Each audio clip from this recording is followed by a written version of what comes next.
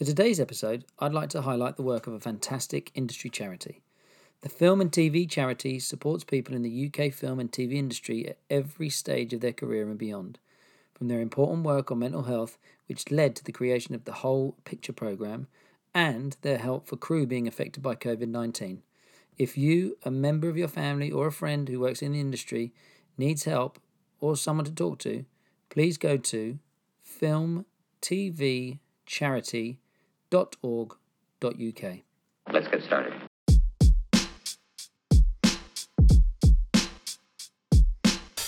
Hola film family, I'm Isusko, your host, aka the Time Scheduler.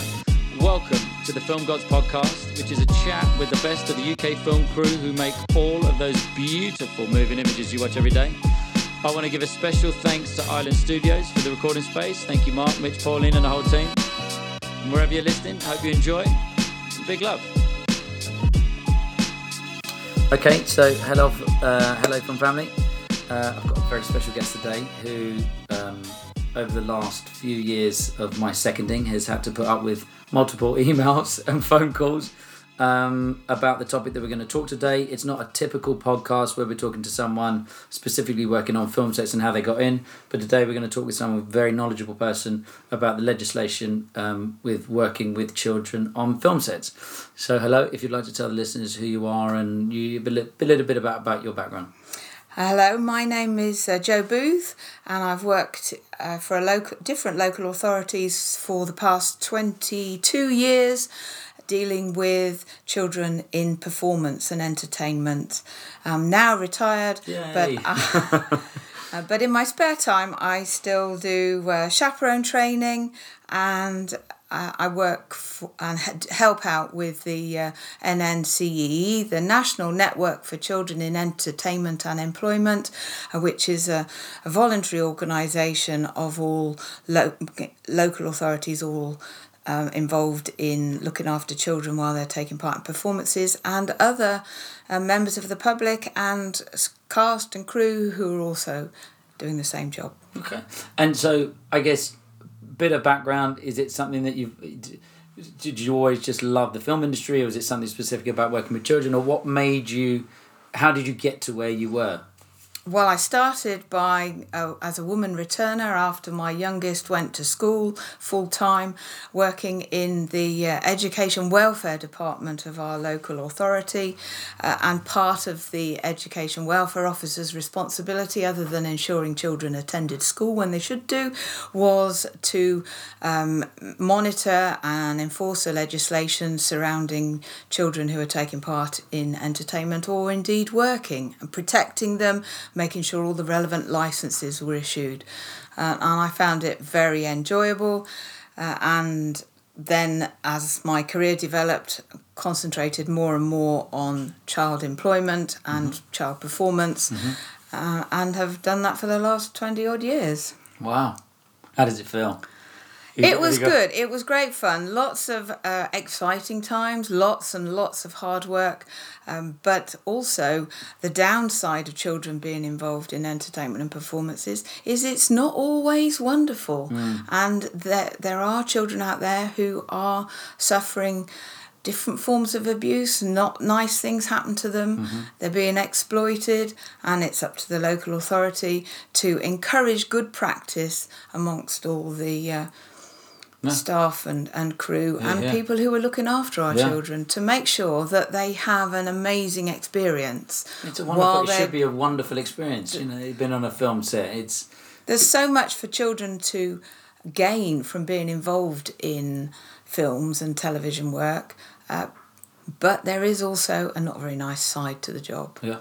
So I guess to make sure that children have a wonderful experience, is there any documents or anything like that to make sure that film crews don't abuse the children? Is there a legislation? Is there anything that we work off? Well, yes, there's key bits of legislation. Some of it's very old, sections of the 1933 Children and Young Persons Act. But it has been altered, and there's been regulations brought in since then, the most recent of which was the Performance and Children Performance and Activities England Regulations 2014, which came into effect February 2015. Okay. And that's the key document, but there are guidance documents as well.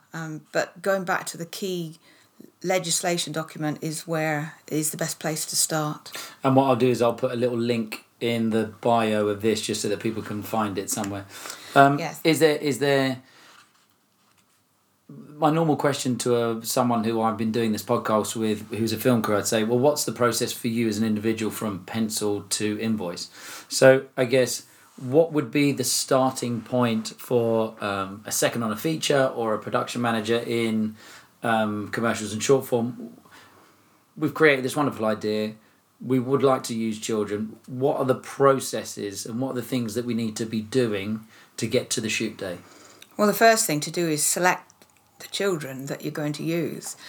You need to make sure that they're available, that they can do what you want them to do.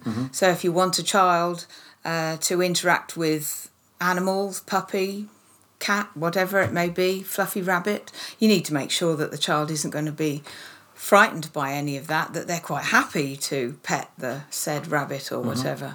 If you want them to ride a bike, you need to make sure they can ride a bike. Yeah. Not just see it written down on a CV. Yes. Actually make sure that they can do what you want to do. It was always a good idea to check what you're actually going to ask them to do in your short or film or whatever it may be. Is there adult content? Are there emotional issues? Are these children going to be given nightmares by whatever you're asking them to do? Is there a physical element? Think about it from the child's point of view and bear in mind that not all children are the same. What they can do is hugely different according to their ages and their own experiences. So planning, advanced planning, is always the key.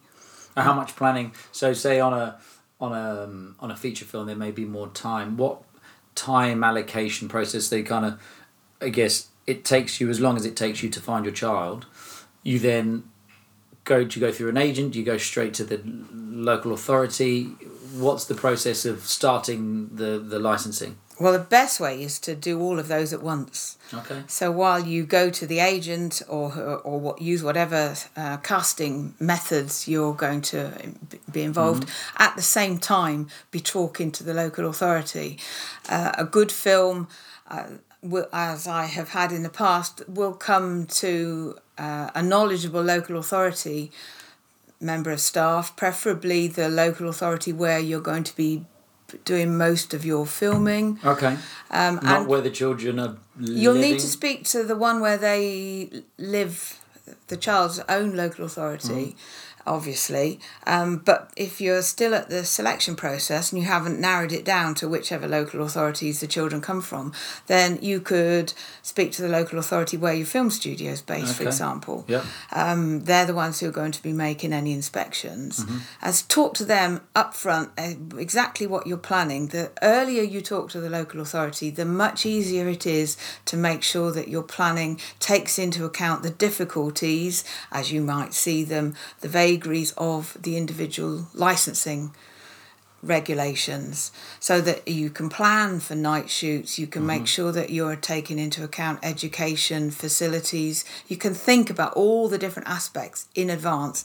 Talk to the local authority as early as possible. And then once you've chosen your child, you need to speak to that child's local authority, again, as early as possible, so that you can iron out any problems before they become problems.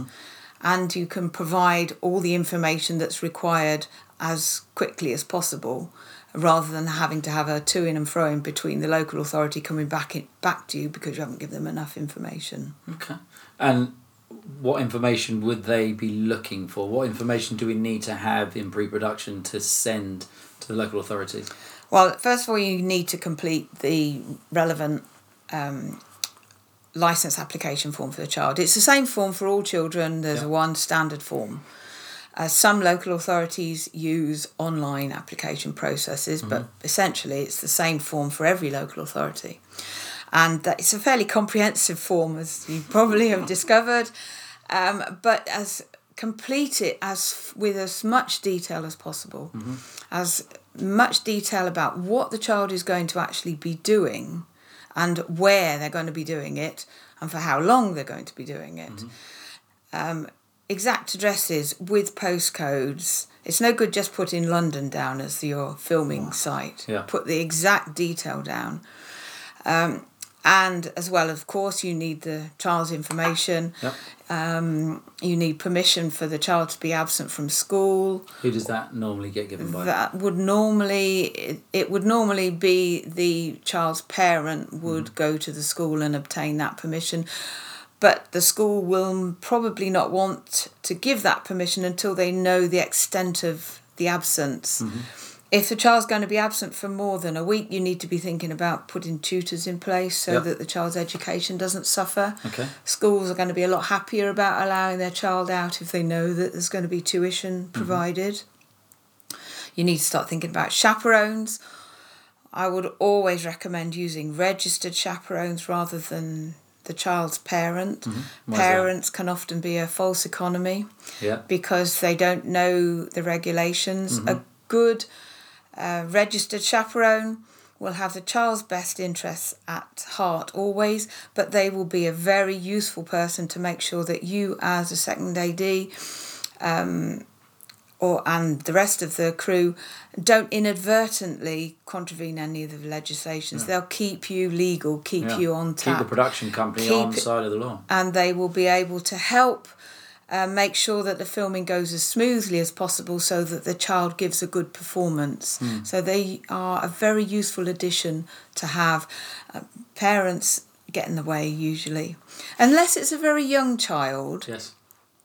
Babies in arms. Babies, toddlers, children under the age of about 5 that are perhaps not used to being at school. It may be useful to have a mum around. Yeah. But I would always say have mum and a chaperone. So if you're filming, say, with 3 or 4 little ones, have 3 or 4, each one have their own parent, but have a chaperone as well. Is there a number of children that one chaperone can look after? Well, the legal regulations allow one chaperone to look after 12, but I've yet to come across a chaperone that will be happy to look after 12 5-year-olds. Even 12 15-year-olds is a bit of a handful. And given that you have to have the chaperone with the child at all times... All the children, all the 12. All the 12 children, you will need far more chaperones than one for every 12 children. If that one chaperone has got the 12 children, say you're shooting in a school, they've got their own classroom, the toilet's a minute and a half walk around the corner. If one of the children need to go to the toilet and you've got one chaperone, do they need to take all of the children? You have to take all 12 children with you. You can't leave any leave any child with anybody other than the chaperone. So you can't have one of the assistant producers looking after the kids while the chaperone takes one of the children to the toilet. Similarly, you can't have one of the runners taking a child to the children. It places the unregistered person who's not a registered chaperone, places them in a vulnerable position. All sorts of allegations can be made. Yeah. So it's not to be recommended. And how do you become a chaperone? Is there a course or do you just do it through experience? Is it... To become a registered chaperone, and anybody can do that. It's a useful string to have to your many bows. Yeah. You apply to your own local authority where you live and follow their process. Most local authorities have information about how to apply as a chaperone on their website. Is there like a standard course that it's all, but do different boroughs have different things that they like to do, or what's the training for a chaperone? Different boroughs do things in different ways. Okay. Some of them have got more resources than others. All of them will involve you completing an application form, running an enhanced DBS check. They usually take up 2 references as well. Many local authorities will also check their own social care records, and more chaperones more and more local authorities run chaperone training that the chaperone has to attend. There is also now some very good online chaperone training which the NSPCC have. Oh, wow. Having been involved in the development of that, I know that Amazing. it is excellent. And you can do that. I think it costs about £25, Oh, wow. and it's an online That's really cheap. training. It doesn't qualify you as a chaperone. No, but it gives you a real good basis of knowledge. It's a useful basis of knowledge. But to be a registered chaperone, you have to go through a local authority and go through their process. But if you want to do the NSPCC training without being a registered chaperone, or in addition to being a registered chaperone, then that's a good idea. I did not know that. It only came online last Easter, maybe? Oh, so it's fairly recent. It now being February 2020, so Easter of 2019. Yes. Just in case someone was listening to this podcast in year 2050. No, I think it probably came online round about October 2018. Oh, right, okay. It was back end of the summer in 2018. It's never even popped on my radar. Oh. So that's it. So go to the NSPCC website. NSPCC website. Is there like a little link somewhere? Yes, if you look at children in entertainment, I think it is. Yeah. And there's all sorts of useful things that they have researched, made available, including the links to some of the legislation which are on the NNCEE website. I always get that mixed. Yes. But, I've got NCCE, NNC. So, yes, there are links to documents on the nncee.org Amazing. website, but there is now this... Which they've got a... I don't know whether I'd call it a useful guide, or it takes the legislation and it's turned it into a document that I've been using for my ADing. Is that something that we can talk about? Yes. Is that a document that you would advise ADs to read? Is it something that chaperones would have read? What I guess as a second AD wanting to have as much knowledge about filming with children, what should we know? Well, the NNCEE, a guide to child performance licensing, which is on the NNCEE website. .org.uk. Yep. Is an explanation of the regulations and a guide as to how the regulations can be interpreted, the effect that they have on common situations that you would find in the world of TV, film, as well as stage productions and other performances. It is subject to amendment as different ideas and situations develop, and there is due to be an update of it, will be published if it hasn't already been published just recently. So that's a very good guidance, explanation document. It's got examples of good practice and how the legislation can actually be interpreted. It's essentially written for local authorities, but is very useful for chaperones and, in fact, anybody involved in working with children in the entertainment industry. Because it was reading through that legislation and the NNCEE that, I guess, working with children and not doing a course of trying to gain as much knowledge.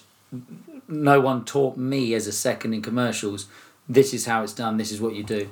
And it was only reading through those things that I then subsequently found out that actually grandparents can't act as a chaperone, which, I'd always just naturally assume that they could get the permission from the parent and those grandparents could then be a chaperone. But actually it took someone to go, well, no, it's here in this paperwork, you can't actually do it. So it's those little things that I think what I'd love to do is maybe talk about and the processes of working on set with children, the ins and outs of it, the paperwork. We can I'll get people, I'll put them up on the link so that they can read it, but what things should we be doing as ADs, from my background on short form, on content, what should we what do we need to have in place to make sure that, one, the production company is lawful, and two, that the children just have a wonderful experience? Well, you need to think about what the children are actually going to be doing and plan accordingly. Obviously, you need to have performance licenses. Children can't take part in these kind of productions, and irrespective of whether they're being paid, irrespective of whether they're missing school, they will still need a performance license. So you've got to apply for one of those from your local authority. When it's issued, you need to make sure that it is correct, that it has got on it what you want it to have. Mistakes do happen. A performance license is not valid, it's not legal, unless it includes the date and time and place of where the child is going to be performing, as well, of course, as the child's photograph and their details. That time, the time has been something that I've heard has, I guess, on short form at the minute, everything's very last minute. How long would it take for a license to be approved? That's one of the very big variations and questions. We need to encourage productions to cast the children as early as possible in the process. Don't leave them till the last thing. Yeah. Cast them as early as possible, because applications for performance licenses have to be made legally. The local authority is not obliged to issue a licence unless they get 21 days notice. Now, we know 21 days is never going to happen in this business. Yeah. Many local authorities will issue licences if they get 10 days notice. Some ask for 7. There are a few who are increasingly finding that they can issue a licence. They have the resources to issue licences with 5 working days. Wow. But find out from your local you need to go to the local timings are. exactly. Okay. You need to go to the local authority for the child, because there are some who just, they're one person doing the job part time. Yeah. They don't have the resources to be able to turn licenses around quickly. The more information you can put on the application form, the easier it is for the local authority to issue that licence. Because there don't have to be too much to-ing and fro-in. But you do need to get those applications in as early as possible, and then make sure that when the licence is issued, you have checked it's correct. What happens... I'm so sorry. You need to have the licence with you as paper. That's how I've always... It should be on paper. It's the 1933 legislation coming out there. It is. However... when I was making inspections, I was always quite okay if I could see an electronic version, because the world moves on. The safest way is to make sure you've got it printed, and it's so much easier to check if you've got it in a nice folder and you can see all the paper. Yeah.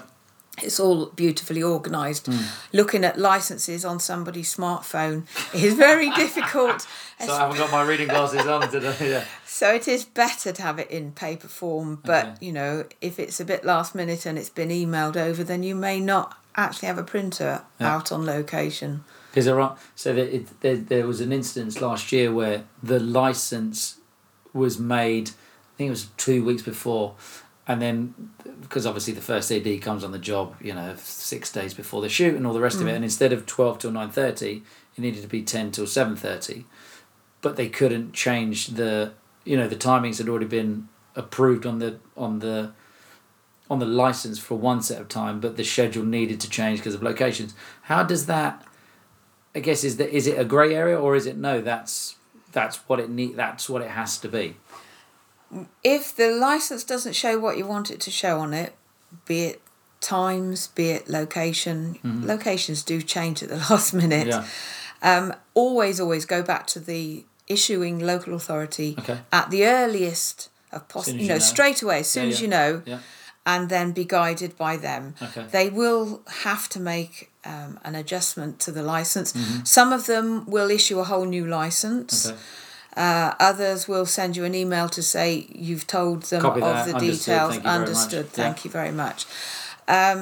some of the changes the local authority who has issued the licence needs to know the changes so they can pass that information on to the local authority where the filming is actually taking place. Okay. Could the production manager do that, or is there a chain of command for information? No, it would be easier and save the local authority a certain amount of work if you tell the local authority where you're filming that the location has moved or the timings have moved. I guess one email with 2 email addresses CC'd in, you've done saving everyone a job. That's correct. And then it makes it easier for the issuing local authority to either do a reply all and say, yes, that's okay, we note the change, if that's the way they're working. It also means that if they do issue a new licence, then they can electronically send it to all the right people at the right time with one email. We need to use modern technology. Yeah, to our advantage. To our advantage. And also, I guess, as I've asked that question, it's useful, and I'm only really coming from a short form, that a first AD gets those licenses and looks at the time, so as they're scheduling, they are able to say, well, actually that 10 till 7:30, that 5 till 6, whatever it is, that needs to adjust, because then that can happen 2-3 days before the shoot. If as you said, the sooner the better. So I guess that's a little checklist for me. So that's quite a useful thing to. I've learned something. Thank you. Amazing. So we've got them. We've licensed. The paperwork's printed. They turn up. Their call time's 9. The cabs turn up half hour early. Do I send them away? Do I let them sit on the bus? What do I do if the cab's not stuck in traffic and they've got them there a little tail early? It's always a difficult one, this one.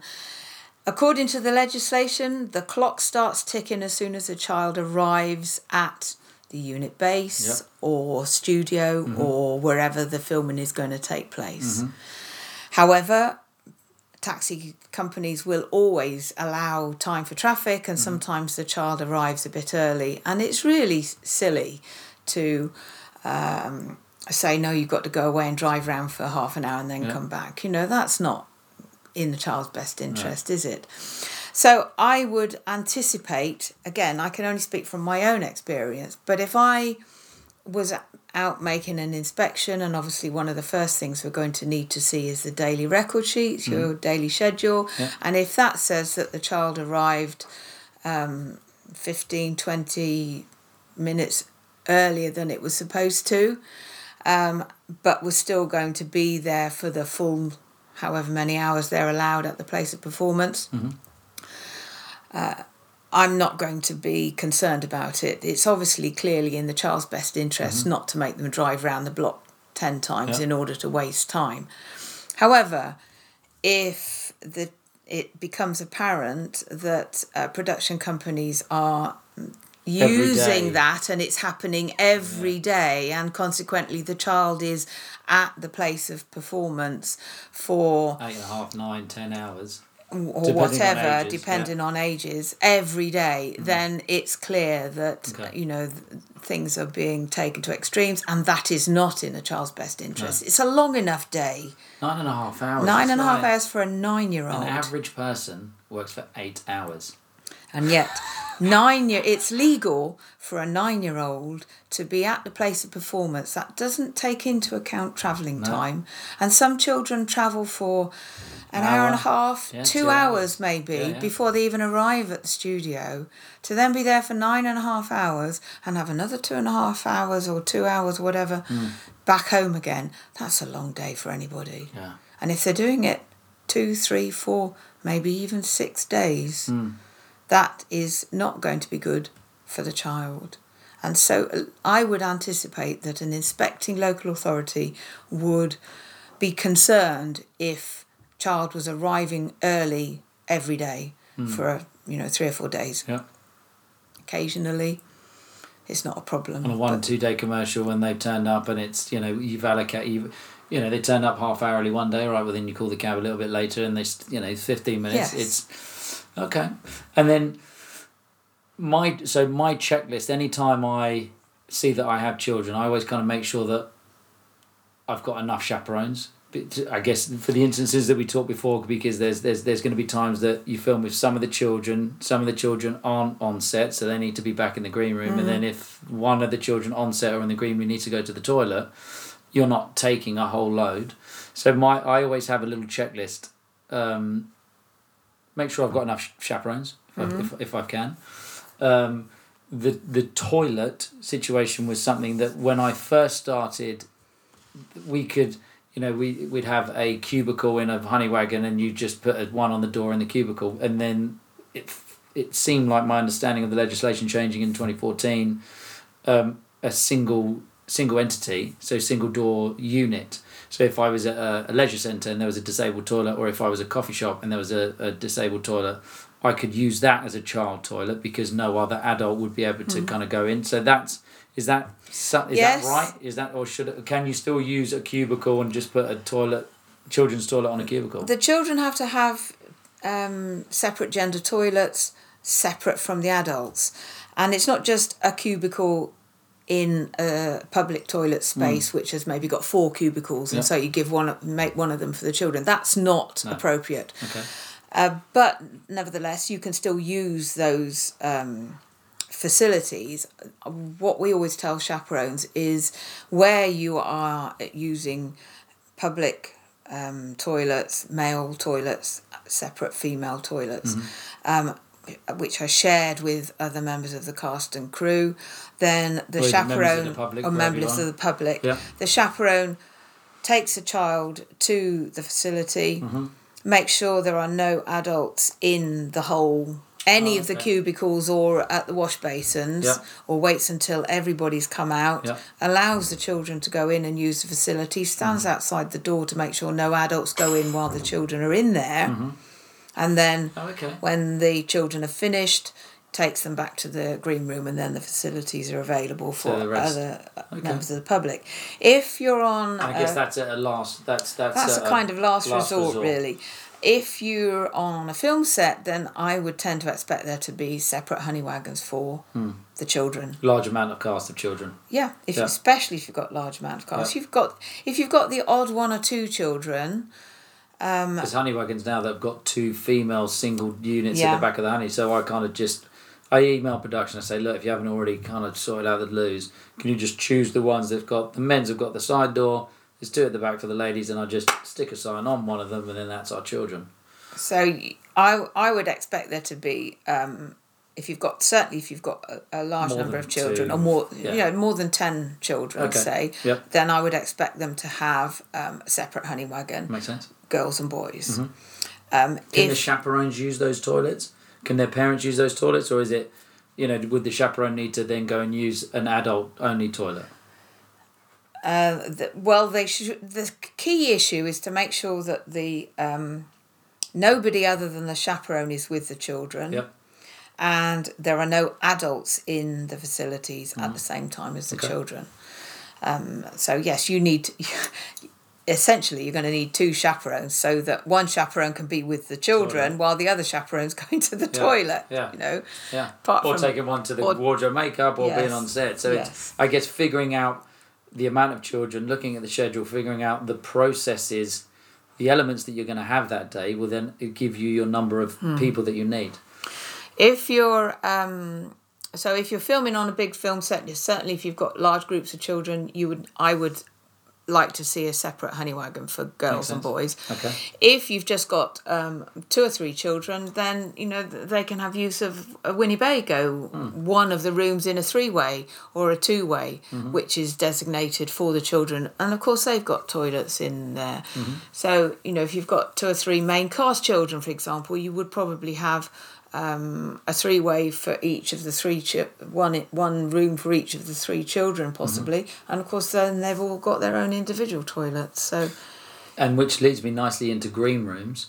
Again, reading the legislation, I guess the question that I would ask is, can a children's green room be their wardrobe and makeup space?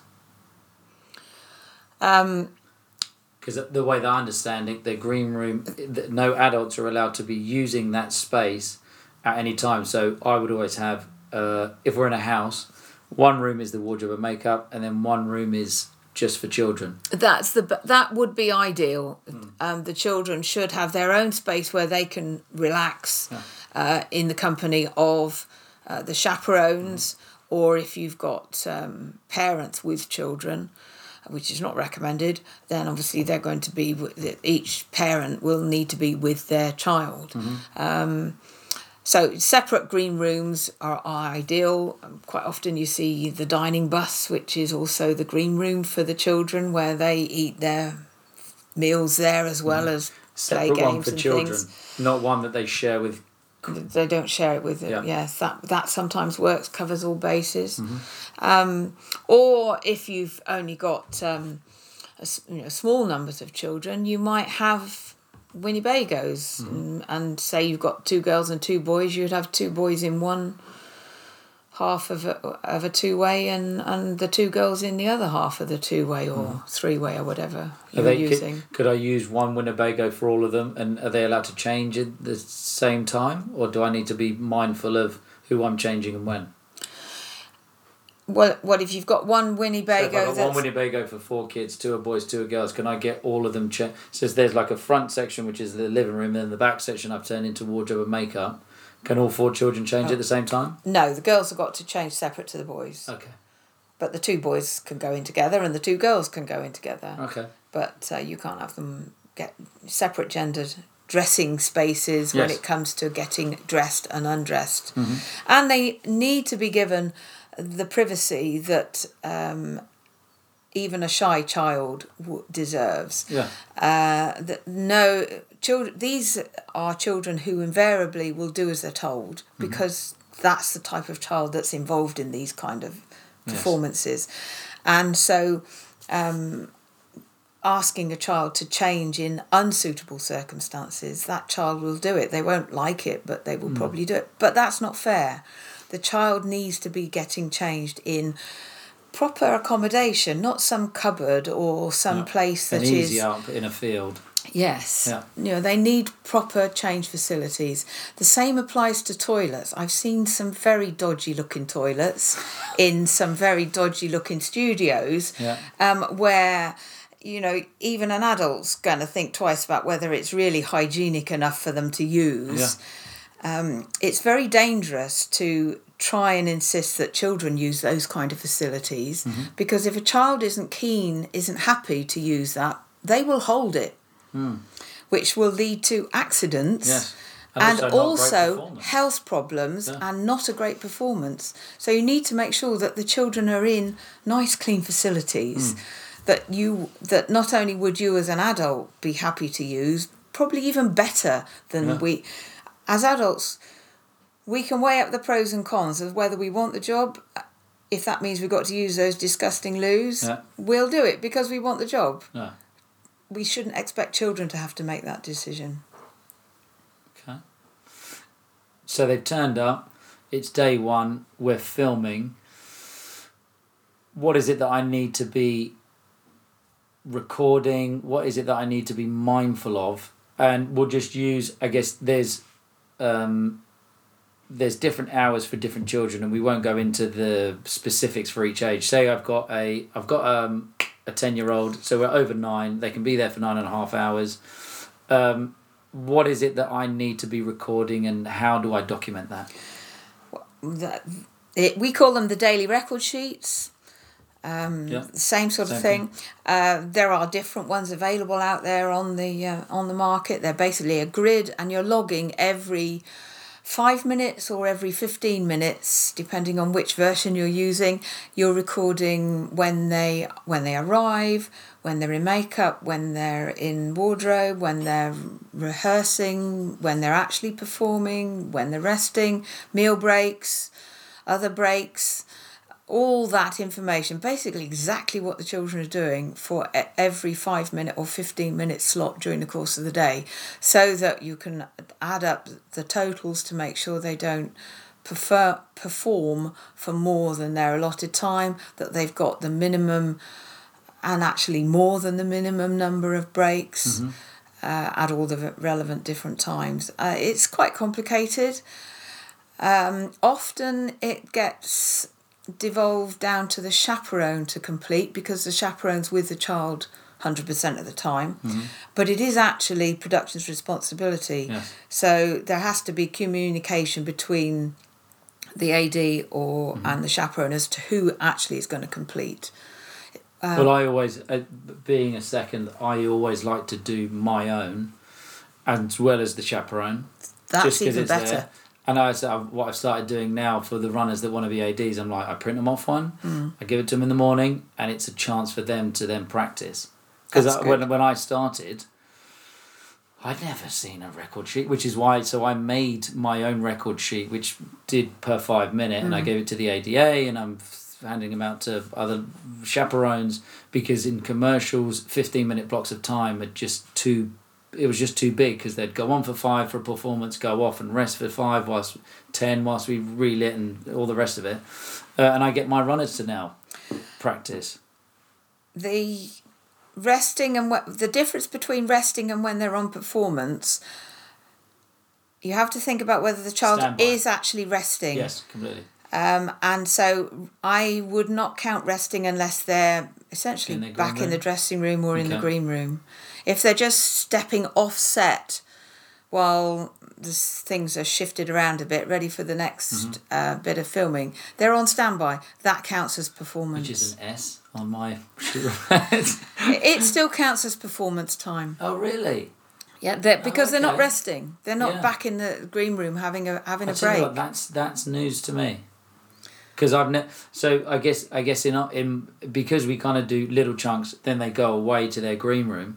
There's not that many times that they're just sitting and waiting, because it's like they come on, we've lit, we're done, it's shoot, it's go, it's come back. But the standing by being as performance time, that's the best way of doing it. That you make all the preparations, you get the children in, you do the shoot, and then the children go back to the green room. Yeah.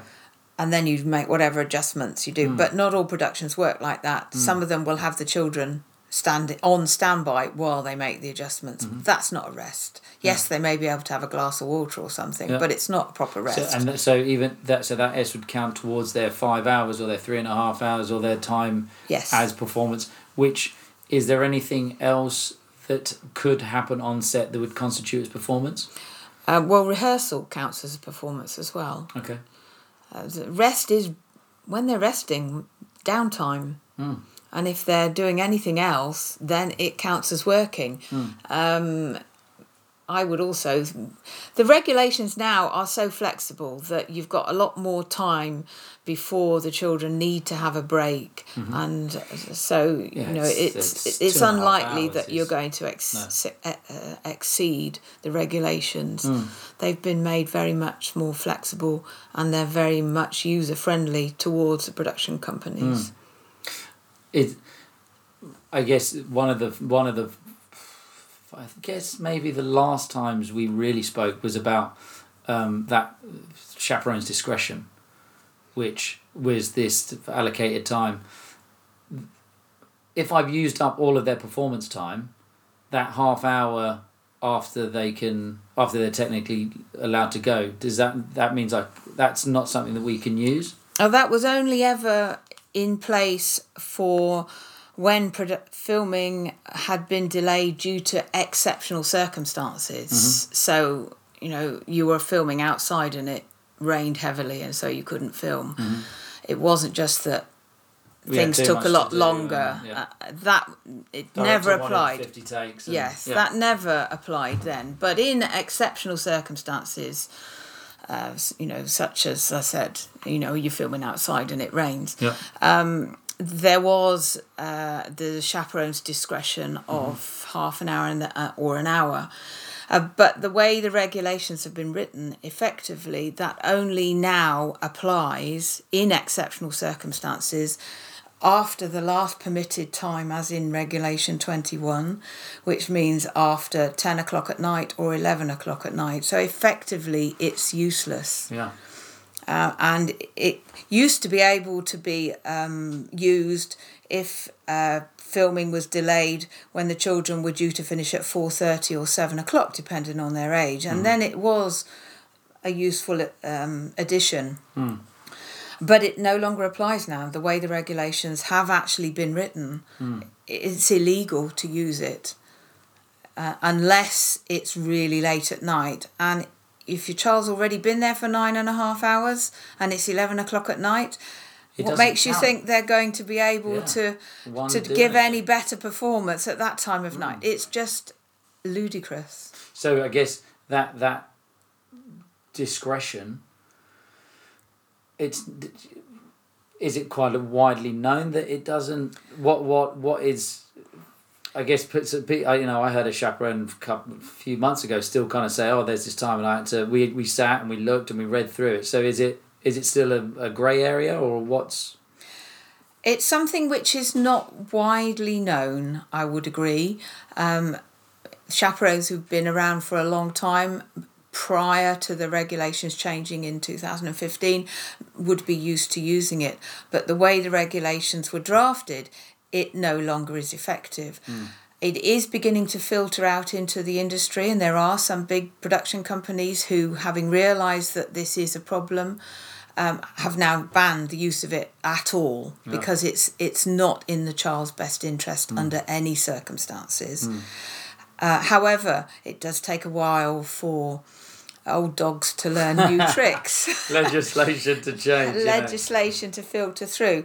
The guidance. When we spoke about it, it was like I'd gone on. It was something that had happened. I was like, I've got to speak to Joe. I've just got to kind of talk to someone about it. And even when we spoke, it was still very much actually, the way that it's worded felt like it was just a drag and drop from the old legislation and hadn't amended itself to the 11 o'clock. So, I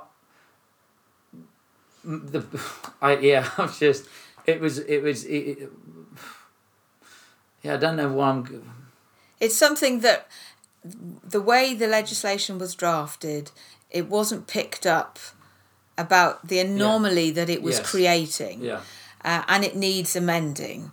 But until the Department for Education issue a new guidance or a new statutory instrument to actually change that bit of the regulations, and it has to be done by an Act of Parliament, essentially, statutory instrument.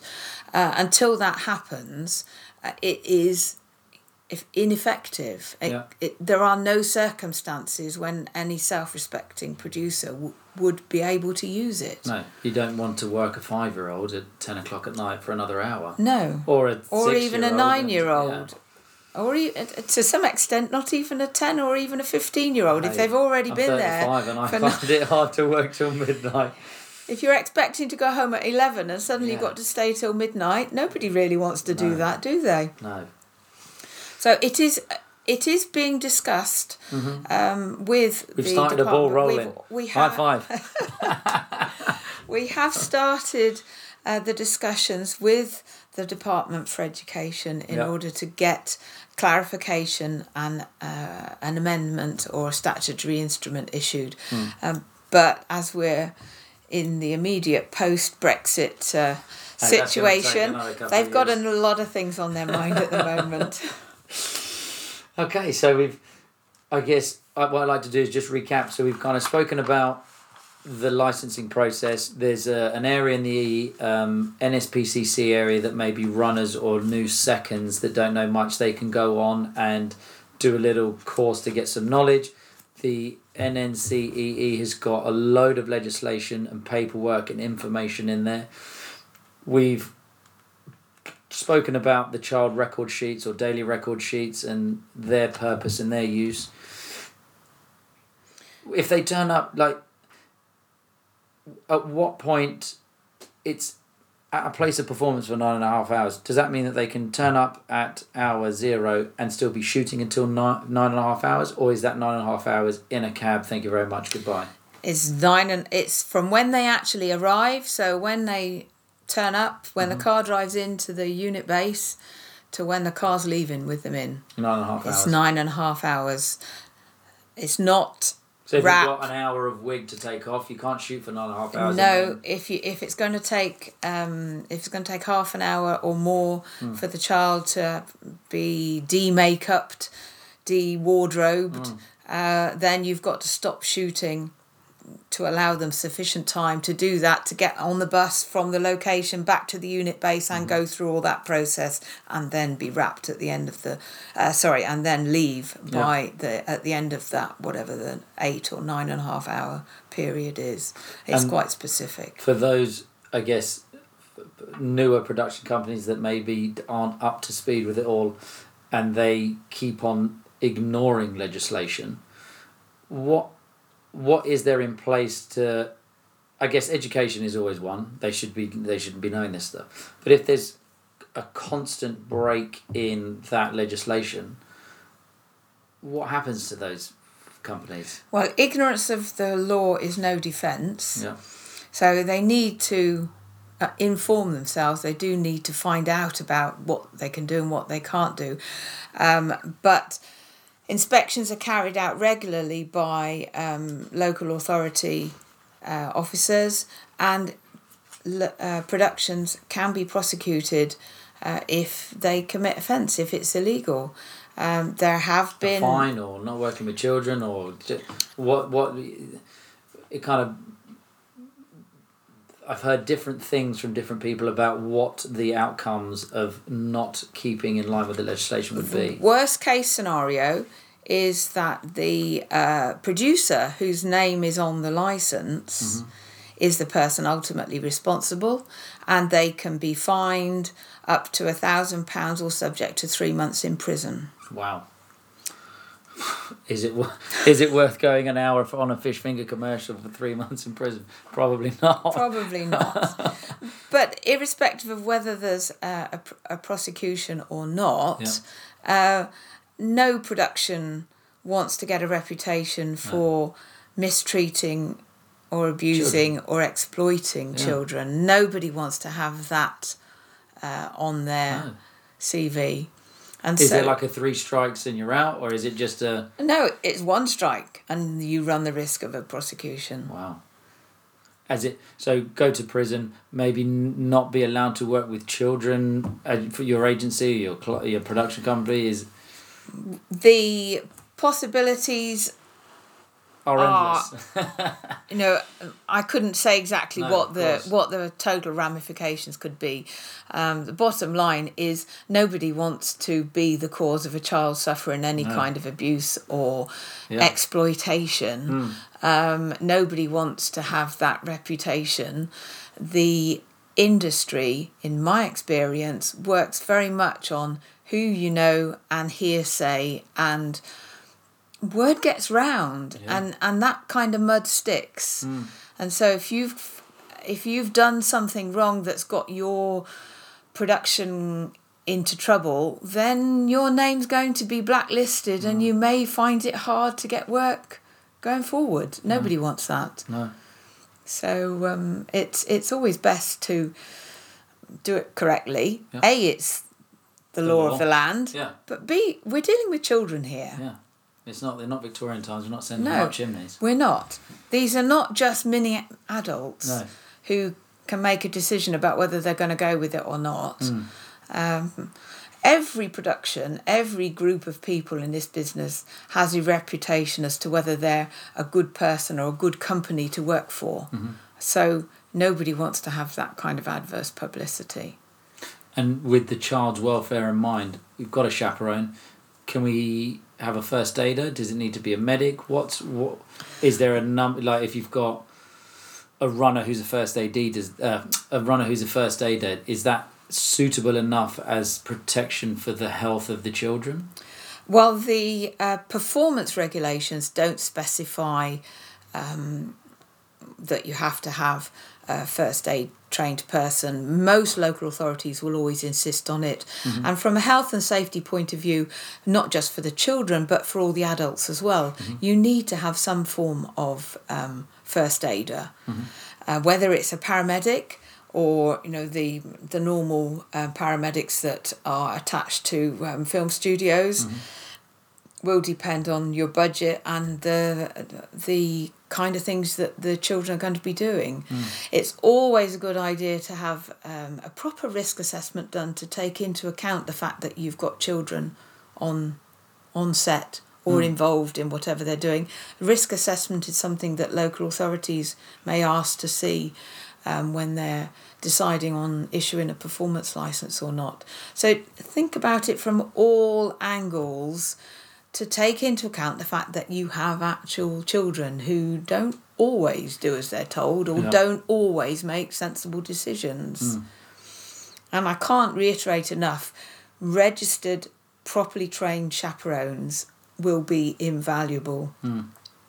Chaperones, other than the child's own parent, are the only two categories of people who can look after children on a film set. So grandparents, aunties, uncles, nannies, au pairs, best friend, anybody else like that. Siblings? Like Siblings. An 18-year-old? Not unless they're a registered chaperone. Okay. Have to be a registered chaperone to look after the child. And parents don't always realise that. You may have a number of children turning up for a shoot, and it's not until they actually arrive that you realise it's not mum that's come with the child, it's grandma or the next door neighbour.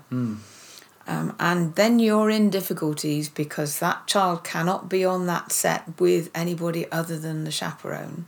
Can they be, say if you do have 30 children, 15 have come from an agency and those 15 are allocated to two chaperones, or I don't know how it works, but then 15 are coming with parents. Can they be added? Is there like a list, or is there something that you can do to add them to be under the care of the chaperones that you have, or does that all need to have been pre-assigned in pre-production? Legally speaking, they could be added to the chaperone, but if you've got a chaperone come from an agency thinking they're looking after these particular 7 children and another one looking after those particular 7 children, and they get stuck with some other children not from their agency, they would be within their rights to say, actually no, we're not looking after that child, we're just employed to look after these children. And so it's always a good idea to have spare chaperones, if you like. That can just be, can they just have like a blanket, or do you just put 12, like you could have a floating, what I call a floating chaperone. So if you've got chaperone who has turned up with a number of children from a particular agency, as often happens, that chaperone is only employed to look after those children. But then you've got another chaperone who would help with the children who are there ostensibly with their parents.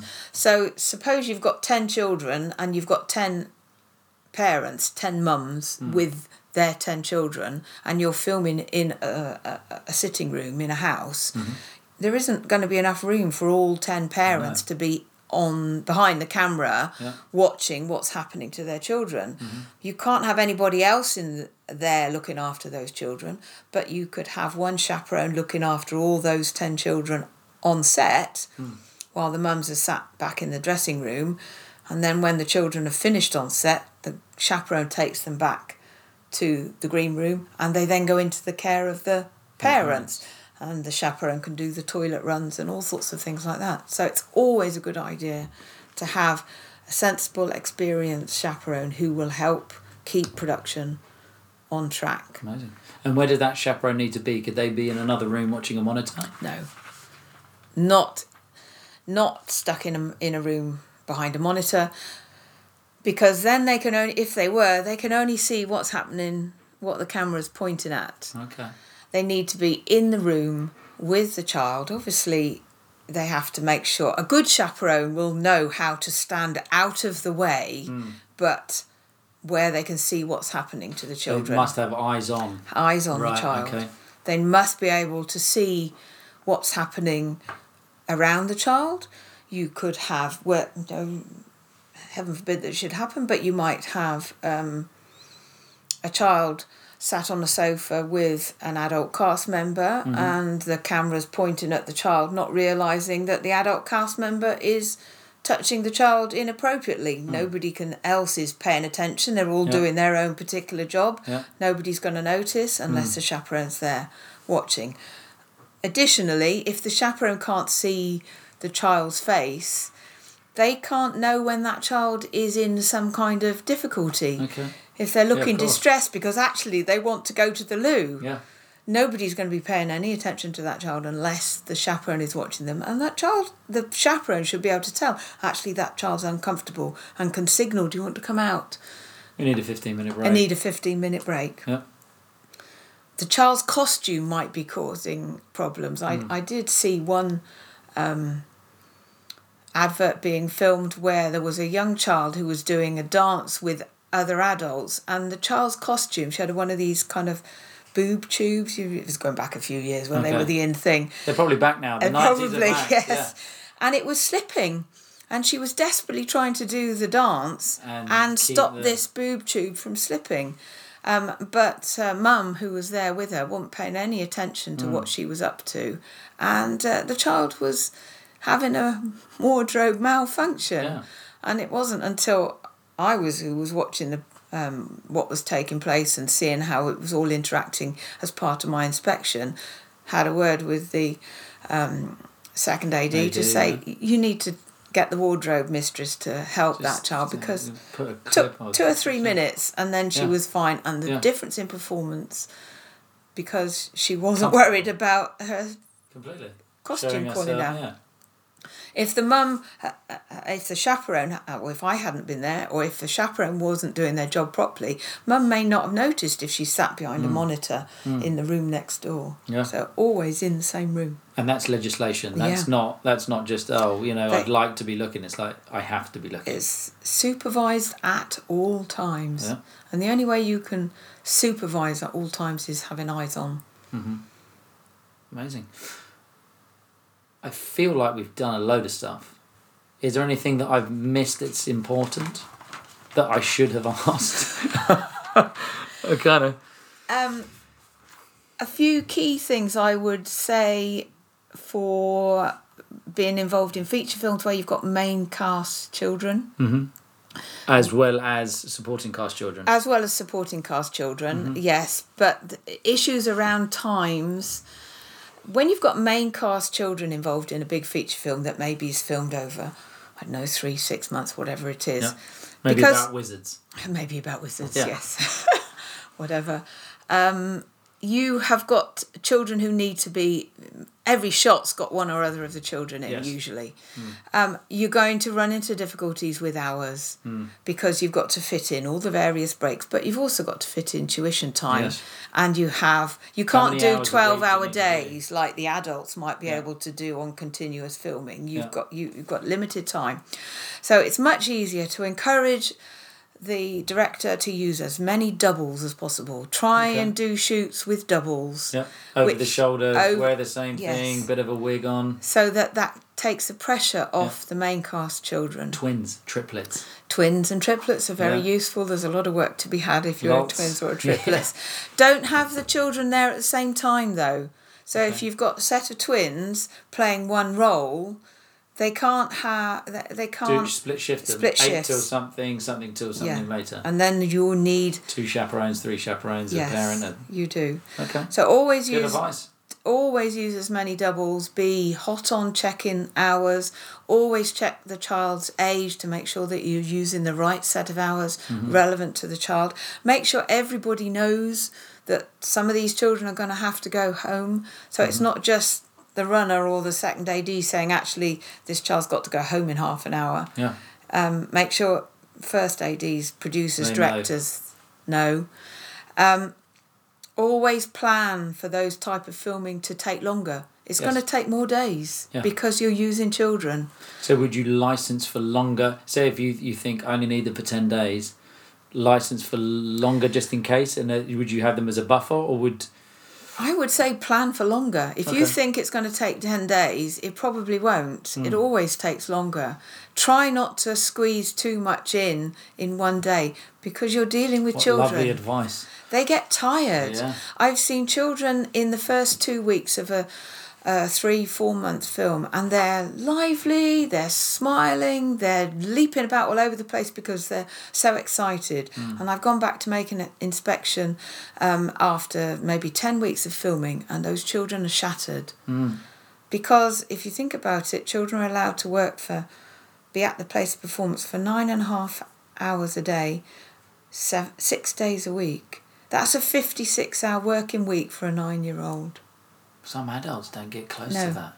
It's too much. Yeah. We are talking 9-year-olds. Yeah. They need to sleep a lot longer than we adults do. So allow sufficient time, and think that essentially, if you do it in the best interest of the children, if you've got happy, comfortable, warm, rested, well-fed children, they're going to give a much better performance, and they'll do it in very few takes. Yes. The more tired they are, the more fed up they are, the longer it's going to take. It's like us, even as adults. If someone feeds you and you can sleep well, you're fine. Yeah. And the other thing I would think about is adult content. Okay. In regards to language on set, filming, and what like the children are actually scene. involved in. Mm-hmm. As the world moves on, we're trying to be more avant-garde, more out there, trying to try new things, push the boundaries. Yeah. Do bear in mind that children can potentially be harmed. They can mentally suffer nightmares. Yeah, okay. They can... If you're filming with things that are maybe adult content, you don't know what's in that child's family history, family background that might trigger memories they're not happy about. So consult child psychologists, do risk assessments, think carefully how it would be from a child's point of view to be involved in some of these things. What would you recommend, say, if there was a scene and it was going to end up on the screen being very graphic, not as graphic in the filming process, but a child psychologist have a few sessions beforehand, then do some filming, but as they're filming, have some time to talk to them.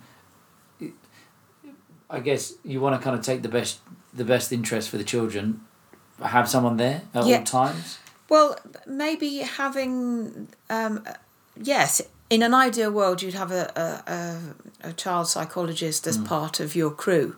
So they're there to be able to provide support and advice. Would that count as performance? If they're talking to someone or would that just be part of like a... It's part of their well-being, really, isn't it? And no, they're not performing. No, but they're speaking. So say if a director went in and spoke for 20 minutes about the notes... Well, that's part of work, yes. Yeah, that's just more about doing the best for the children. It is. It's all about doing. It's all about doing the best for the children. About it, to be fair. And you also need to think about, although you may film something where a child is not necessarily fully aware of what is the end result's going to be, you can cut things and still be props, put a completely different slant on things. Think about the reaction for that child when that whatever you filmed is broadcast, because children can be subject to bullying, because other children might not realise that, for example, a scene where there was nudity involved, that actually the child wasn't nude when the film was shot, but it was filmed in such a way that the impression was given that the child was nude. So their peers at school may well think actually the child was nude when that was taken place, and we have had problems where there's been a lot of fallback. Oh, no. And these adverts, even and films, are out there on the internet for years. Forever, eternity. So think about the effects post-production and post-broadcast. I guess in the world of advertising, it's sunshine and rainbows. You're selling a chocolate bar and everyone's smiling and happy, but actually, gritty police drama, sci-fi, something thriller. There's more in play, psychologically speaking, for the child. Oh yeah, nice. You don't always have to do it for real. No. Which is what some people do seem to want to do. You would be surprised some of the applications that get made without proper thought and planning. And it's often not appropriate. And it's not fair on the child to do something in innocence and then find that it's going to harm them or their crew afterwards. Yeah. So there's a lot of things to think about. Yeah. And then getting feels like we're hitting the hour mark, and I feel like we've spoken about a load of stuff. Is there anything that you'd like to wrap up? Anything that you'd like to mention? Anything that you'd like to kind of tell the listeners about that they should be reading up on, or going, any websites to go to? Well, the nncee.org.uk website is a very useful website with lots of resources. It does have examples of the legislation, links on how to find the legislation, the guidance document, which is very useful, plus the performance licence application form, and also a list of contacts with local authorities up and down the country. So if you don't know which local authority you're going to be contacting regarding a particular child, that's a very useful resource. And the chaperone training, the online chaperone training on the NSPCC website is also one to be recommended. You don't get a chaperone licence if you do that training, but it's very useful information when you're involved in productions involving children. Amazing. And always talk to the local authority. Well, I was going to say, if a listener or a second or someone listening does have a question, where should they go to? They can contact the NNCEE. There is a link on the website to be able to contact somebody who's been involved for a long time, myself included. The website is in the process of being redrafted, redrawn. Hopefully by the end of the summer will be a new all-singing, all-dancing website. But that's a useful resource. Mm-hmm. Or other than that, speak to the local authority. And they can find that through the NNCEE. And then again, they can find that through the NNCEE. So the NNCEE is the hub. Go there, get everything that you can. It's a very useful resource. Yeah. Lots of information, lots of links on there, and useful contact numbers as well. Amazing. Well, thank you. Really, really thank you for kind of giving up your time to someone who we've never actually met in person, but we've emailed and spoken enough. And I thank you for kind of answering all of my questions over the last 6-7 years. It's been a pleasure. Wow. Thank you. So I guess Film Family, thank you for listening on whatever platform you've listened on. Go to thetimescheduler.com to get any information, ask me any questions. And if you want to kind of ask any questions about this, more than happy to help. And until the next time, that is a wrap. So that was a chat with the king or queen. In the game, I'll give it a shout at the end so you all know the name. It's the Film Gods Podcast. The what? The Film God Podcast.